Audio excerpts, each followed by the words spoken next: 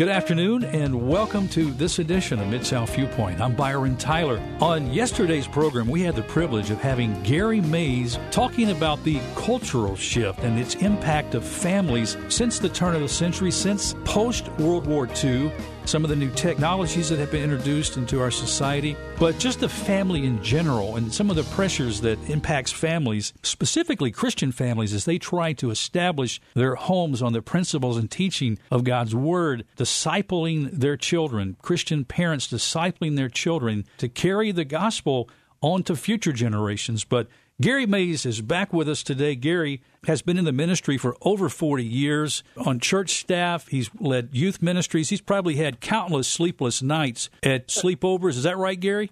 I've had a few sleepless nights and a lot of pizza. Oh, my goodness. Hey, I want to back up because part of your ministry goes back into the 1970s when you had a band, a Christian band, that traveled around the country, played music, and talked about Jesus. We did. I went to Mississippi College. We had a Christian group there, horn section and rhythm section and singers. You know, most Baptist churches, I'm Baptist, they never had anything rolled in and plugged up before. So we were loud. I often told folks, you know, I'm sorry it's a little loud, but if you ask the Notre Dame marching band to play in your kitchen, it's going to be loud, and I apologize for that. But we would do concerts across the country in churches, schools, university settings, revivals, the whole smear of opportunities. Was it kind of like that band called Truth? You remember the Christian band Truth back in the 70s? Or were you guys more hardcore than Truth? No, we were a whole lot of Truth. I used to say we were a poor man's Truth. Okay. So, yeah, Truth, Roger Breland, and those guys were really kind of role models in many ways, particularly musically. And we did a lot of what Truth did. We were just one increment smaller and about 5.5 increments cheaper. So it just worked out great. There were a lot of groups much like ours.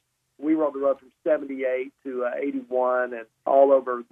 Really from Denver east, we did everything we could think of doing in those 3.5 years or so. Well, what's the funniest thing that happened to you on the road?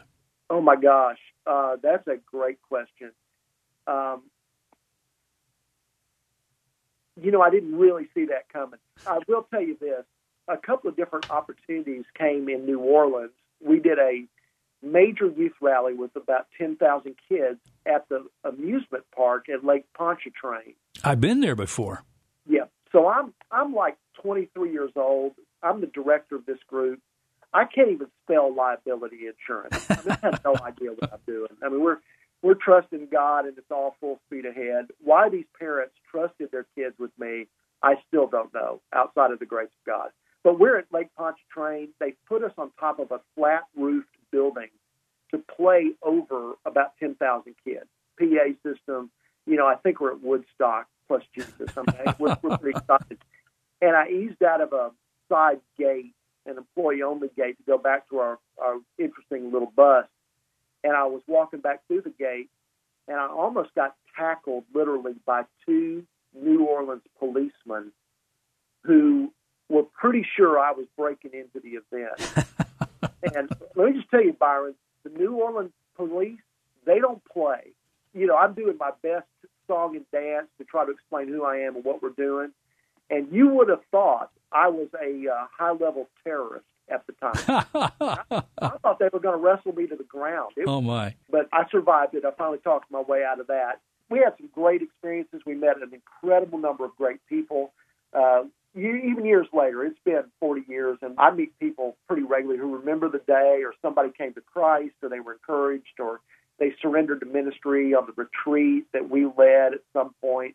It's a privilege to be in a season of life where you can look back. And I know God is using those experiences that you've been able to help invest in others, you know, that are trying to build ministries, or maybe you've had a breakdown in their ministry and need encouragement, needing some support. Yeah. Well, it's been a privilege to serve. It is an interesting season for me. I'm speaking and coaching and consulting, and I just want to make sure that I am in the center of God's will and my life counts for the kingdom in this season. Amen. I agree with that. Hey, Gary, we were talking on our last program yesterday about this parenting cultural shift and some of the challenges, particularly to Christian parents as they train up their kids in adverse culture toward the principles and teachings of Christ. When we talk about millennials, are we seeing new trends as how millennials are raising children? Because they're at that age now. They're in that young family age between 24 and 38 where they're getting married, starting to have families. Are we seeing trends how millennials are raising children compared to how baby boomers raised their children? I think so. The research that I read, the books that I read, the blogs that I follow from the people who do the hard statistical work suggest that millennials are driven by mission. They have a more minimalist approach to the acquisition of things. They're not as purchase-oriented in the sense of big-ticket items and those kind of things, but they tend to be more global community. They think in a community larger than their immediate proximity. And I would think that they're modeling that for their children as their children are raised. It is a version for me in my season of life. It's another expression of your kids don't want your stuff. They're not interested in the things that we accrued. They want to have experiences. They're more likely to move toward minimalism, kind of a wing and a prayer, more adventurous, more travel savvy. They'll go places, do things, and know more about issues, items, and culture than we would ever have known, than a technology and the bigger view. You know, I grew up with, even in my faith, early years of ministry, where I wanted to serve a church, have a youth group, or have a church that was a great community, and we were growing together, discipling people and reaching people, of course. But now, if you think about the conferences and the websites and the global presence of thought leaders, my millennial friends, particularly the ones that are believers who follow Jesus, they're listening to the best communicators and the strongest teachers they can find. They are interested in the best of the best to align their lives and their families with Christ. So it's really quite hopeful. Just this weekend, I just happened to talk to a millennial who is married for about, 2 years now. They're having their first baby in the next couple of weeks. He was so excited there was a, can I use the term, older person teaching God's Word so clearly as you did at High Point Church on Sunday. They really were looking forward to gleaning from someone older teaching the Word. There's a lot of that. I have these conversations with pastors and leaders in churches pretty regularly, and there is a realistic, pragmatic, it works because it works sort of strategy that says you want to have a presence of all kinds of people in all kinds of seasons of life, diverse congregations and the rest. True. But the fact is, it's being empirically seen in research, surveys, assessments all over the place, that young adults want to know how to live their life. And they trust, and this is a cliche and sometimes more true than others, but they would rather have the sage from the stage than just facts.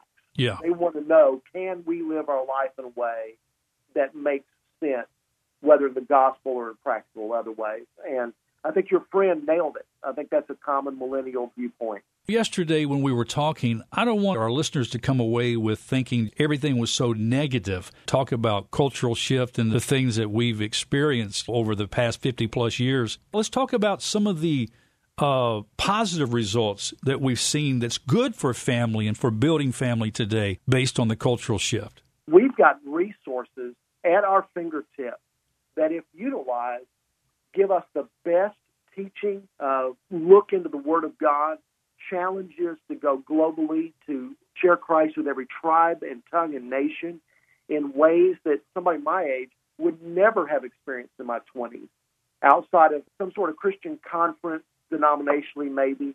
But every day, oh my gosh, my believer friends are challenged in their walk every day by the people that God's using in powerful ways.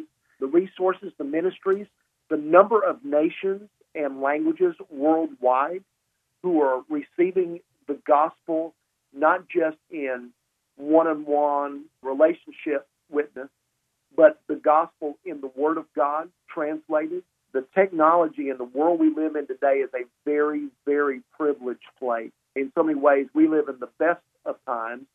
In other ways, the speed and the pace of life and the opportunities and the distractions in life are just, they're more complicated. Yeah. Navigating different stuff than we did a generation ago. But it's interesting, Gary, the same God of all creation, is the same God for this generation as he was for the previous generations. The truth of God's Word is still applicable to us right now today. 100%. And one of the good sides of, today, I noticed that Life Church, based in Oklahoma, 60, 70,000 people, their locations all over the country, they put the Bible app, help me with it here, Byron. I lost the name of the app itself. But the Bible on my iPhone has now been downloaded 340 million times. Wow. In the last 10 years. Today is the 10th anniversary of that Bible app. And the icon for that is a brown-looking Bible with a red bookmark that says Holy Bible on it. Absolutely. 340 million times. That's incredible. And also, while you've got me rolling here, but when we now have the capacity to understand, for instance, what's happening in the Far East, in the area of house churches and the gospel spreading like wildfire in ways we would have never known a generation ago. By the limitations of media and communications, we know many times how God's at work. Oh, I know. It's incredible. I was talking to Gary Whitmore, who is a representative with TWR, and they do ministry all over the world, and they translate into over 200-plus languages. And these little simple SIM cards, they can get into people groups where there's no open churches and the gospel is not permitted to be publicly spoken because cell phones are so accessible now all over the world. That's right. That they can install these simple little SD small cards. They've got the entire Bible. You can read it in their language. It's incredible. It is incredible. You may know Training Pastors International. Yeah. TPI. Greg Moore, who is the executive director of that ministry. Here you go, Byron. Here's bringing it all around. Greg was our lead singer 40 years ago on the road. That's crazy. He's the executive director of Training Pastors International, and literally thousands of Central American and Cuban pastors have been trained to lead and shepherd their people by using God's Word. And it's an incredible time to know about that and to be able to intercede, pray, and cheer and champion and give and donate and support in ways we might not have ever known. Wow, that is so exciting. It really is. Well, let's go back to this parenting topic and specific differences from the way you and Kathy brought up your two children compared to the way your parents brought you guys up. Yeah, that's kind of apples and oranges, just a tad. My parents would have described themselves at best as backslidden Methodists, really didn't attend church. They were incredibly supportive in so many ways. I had a bunch of friends growing up who said my parents would make great examples for Christian parents.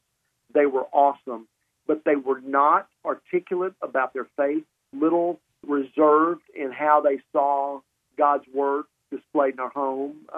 Okay with it, but they were not leading in that way. But the culture at the time, when we talk about parenting, let me give you a very quick example, Byron. I was a Boy Scout, 11 to 14. I was a Boy Scout. I achieved Eagle at 14. I was senior patrol leader. I did the whole tour. Okay, you feel me? I got you. I was just a tenderfoot. I didn't make it as high as you did, Gary. Come on, man. Work with me, baby. I could tie my knots, though. Well, as I said last show, I was raised in Columbus, Mississippi. My dad was Air Force. He retired when I was 10. I joined the troop on the Air Force Base. And later it dawned on me that our scoutmasters were grizzled old sergeants that had either been in Korea or World War II or recently at that point in Vietnam. And these were some tough old birds, man. They were pretty tough. I learned some good things, bad things probably, but here's what they did. They didn't baby us. So at 14, I went to summer camp, and at the last minute, our scoutmaster and the assistant couldn't go. There'd been a situation on the base, they could not go. Well, the bus took us to camp, Boy Scout camp, and we went into our cabin. It had a little loft with 2 bunk beds, and 4 of us who had some rank stayed there, and the other 20-something guys slept downstairs. For a week, Byron, I was in charge of our cabin. I was the functional scoutmaster as the Eagle Scout senior patrol leader for 24 guys for a week. Now, think about this. There wasn't an adult in there, but they trusted me at 14 to be responsible. Now, I'm not recommending that was genius. I'm not suggesting for a moment that I would encourage anybody to do that. But now we live in a culture where the thought, we don't trust a 14-year-old with a remote control. No. I remember when we were 16 years old, Gary, students who drove their pickup trucks to school, some of them had gun racks in the back of their window and would have a 12-gauge shotgun, and no one said anything about it parked in the high school parking lot. Somebody said that to me the other day. Going to high school back in the day, everybody had the gun rack in the car or might have had a gun in their trunk if they were driving the sedan. Nobody shot anybody. Nobody thought about shooting anybody. It was just a part of that culture, and you managed that responsibly. A lot more jobs and a lot more old-fashioned discipline, good or bad. Different days then. Our kids, we tried to speak to decision-making and consequences, not rescue our kids, try to communicate grace toward others, help our kids take responsibility for any decisions they made. And it turns out if you forget your lunch and you get hungry, you're more likely to carry your lunch the next day. That's right. Which is different than running down to the school every time your child forgets their lunch. I grew up in a single-parent home, and even in the 70s, my mom knew the importance of me being mentored by men to teach me how to be a guy and do guy things. And so That's right. I was heavily involved with Scouts, Cub Scouts, Webelos, Boy Scouts, and then later got involved with the discipline of karate, taekwondo when I was a junior in high school. Even saw the importance of me taking a gun safety course so I would know how to handle a shotgun to go hunting, you know? That's right. Well, we have sort of traded some of those experiences and assumptions about growing kids up with keeping our kids busy instead. Well, hey, Gary, we would play with wood-burning kits, you know? these things heat up to, about 300 degrees Fahrenheit. Lawn darts in the front yard. You remember those? I do. Crazy stuff. You know, we see these articles if you're on social media, but they're true. Literally, we lived in a subdivision with half a dozen houses. It was a new subdivision when we moved in. And it was literally, we expect you home when the street lights come on. My mother didn't think twice about it. My sister and I would play. We would play Army with our two friends, or we would be secret agents, or we would explore a new house build or something, hang out with our friends or ride our bikes. Now, if you follow the news, you know, there are places where if you're under 14 or 16, it's considered negligent if you're not with your kid literally. Our world has taken a pendulum swing, and then we wonder why 18-year-olds go to college, go buck wild, shake their fist in the face of the faith they grew up in, and experiment in every way possible. And I know these are very broad brush lines. Sure. But we wonder why that happens. Well, we haven't built adult thinking or frontal lobe brain development about decision-making and consequences well in our kids. We've protected them. We've warehoused them. We've kept them busy. We've entertained them, and we've become kid-centric. Honey, what do you want to do today? What would you like to eat? Do you want that? Where do you want to go to the movie tonight? What are you going to do tonight? What's your friends doing? You know, what kind of shoes do I need to buy you? We live in that kind of world, and we're getting those kind of results. And again, to your listeners, these are very broad brush statements. I mean, they're very broad brush. They may not apply to you, your family, or your family's best friends. But generally speaking, Byron, kids do not have, because of distraction and discretionary time and all the entertainment options and the screen time and the rest, they don't always have the social disciplines and the responsibilities that teach the kind of things that now we talk about when we talk about adulting. We don't do a lot of that. Suddenly we think they ought to be an adult with the day they graduate from college or the day they graduate from high school, and generally they are not. Just true. We know, Gary, every upcoming generation will be named based on the Greek alphabet. We talked about millennials. We talked about baby boomer generation. The current generation being born in 2013 and the birth ends in 2015 is the generation Alpha. I don't know if you're familiar with this or not, but I was looking at some research. This gentleman gave 5 predictions for this particular generation. They will be more entrepreneurial generation. They will be more successful entrepreneurs because they will have had taken more risk earlier and had time to build reputations and relationships before millennials. They will be the most tech-savvy and not know a world without social networking. They will gravitate to applications that are extremely easy to use and visual and expect everything to be customized to their needs. They will primarily shop online and have less human contact than previous generations. There will be a clear psychological challenges with this generation as they will feel more alone despite being so connected. They will be extremely coddled and influenced by their Gen X and Y parents. So if you want to sell them or hire them, their parents should be part of your marketing campaign. And then the fifth thing he says about this generation, they will be more self-sufficient, better educated, and prepared for big challenges. The divide between rich and poor will become much more apparent with the alpha generation. And my two granddaughters now fit into that generation.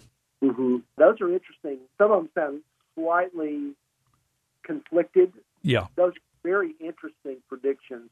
Yeah, Generation Y letter, typically millennials. Some have talked about the generation before this alpha generation as Generation Z. Homelander generation is sometimes called post 9/11, basically.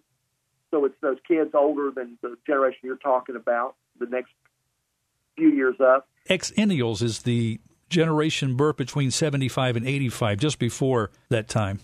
Yeah, and 85 then to millennials, which my son's in the middle of. And then there's a Generation Z, post 9/11. All they've known is terrorism. They've been aware of it all their life, uncertainty. They've always had a touch screen, and their phones have always been smart. You think about what comes with that, more connected, simultaneously more isolated. Yeah. According to your predictions just a moment ago. Yeah, we live in a complicated world. Human development requires mentoring, real relationships, some skills that will not be found in your phone. It is scary to me that every coherent thought that man has ever thought, it seems, is available within 4 seconds on a smartphone. Yeah. And yet we have a difficult time saying hello or carrying on an undistracted conversation in a restaurant.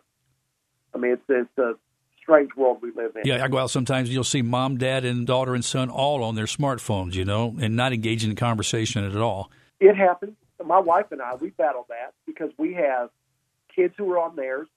We have responsibilities and jobs and friends and people our age. We communicate that a lot. I've got to figure out how to negotiate those waters. Sometimes I'll call either my kids or somebody that I've worked with in their mid-20s to mid-30s, and I'll kid them and say, hey, I know I've broke the rules. I should have texted you instead of having yeah. But, I'd like to talk to you for a minute. That's my biggest challenge. I'm trying. Yeah, well, I can text, but text is transactional, theoretically, because you can't do inflection. Thus, the emoji. Yeah. Right. Yeah. And we try to figure it out that way. Too, Gary, I think we as baby boomers need to be a little understanding because one of the things the millennials can do, they can multitask a whole lot better than you and I can. I'll see a millennial texting while they're doing something kind of technical in a job phase, and there's a sense where you do need to be cautious with that, but we also got to give them some room because they are able to do things that you and I couldn't do. Well, for me, to text requires focus. For a millennial, broadly, it is second nature. Yeah. It's almost like those moments where I can drive and wonder what happened the last 30 miles. I mean, I was driving, I was paying attention to the road, but I have no idea where I was. And we're not advocating texting and driving, Gary. No, I'm not at all. But I'm saying, for me, I can multitask with things that are second nature. Yeah. So I can talk to my wife in the car and drive and do two things at one time. For a lot of millennials, they can text with both thumbs at 1,000 miles an hour and not think twice about it. The research challenges the concept of multitasking. It says we really don't multitask. Our brain switches back and forth, and it defies real focus. It'll be interesting to see how that research plays out over this generation. Yes, it will. Well, Gary, our time on this second show today is coming to an end. I want our friends to be sure and go to your website, GaryMays.com, If you're looking for, as a church staff, to bring someone in to do a conference or a leadership forum, Gary would be a great resource. Go to GaryMays.com. Other speaking events that Gary could assist you in, just some one-on-one coaching and leadership for those. You don't have to be in the ministry. You could be a business owner and needing some coaching in running your business through some really solid leadership principles. Again, I would encourage you to talk with Gary Mays and go to GaryMays.com. For the past couple of weeks, Gary has been teaching a series at High Point Church, the East Campus in Memphis, and he'll be back this Sunday for part 2 in his series in Ephesians. Any word on that series, Gary? Having a great time. The difficulty with Ephesians is it is so much. We are finishing up a little bit of the truth from the first chapter. I pray that the eyes of your heart might be enlightened, and then we'll look at some truths about who we are in Christ in chapter 2. It'll be a fun day. High Point is such a sweet place and a gracious place and thirsty place. Just been a pleasure to be there. Well, Gary, it's our pleasure to have you on Mid-South Viewpoint these past 2 days. Thank you for joining us. I'm looking forward to having you come back and talk about other things, whatever might be on your heart and mind. I would love to. Byron, thank you for the chance to be with you, sir. Bless you. That's all the time we have on this edition of Mid-South Viewpoint. Thanks for stopping by. I'm Byron Tyler. We'll talk to you next time. Bye-bye.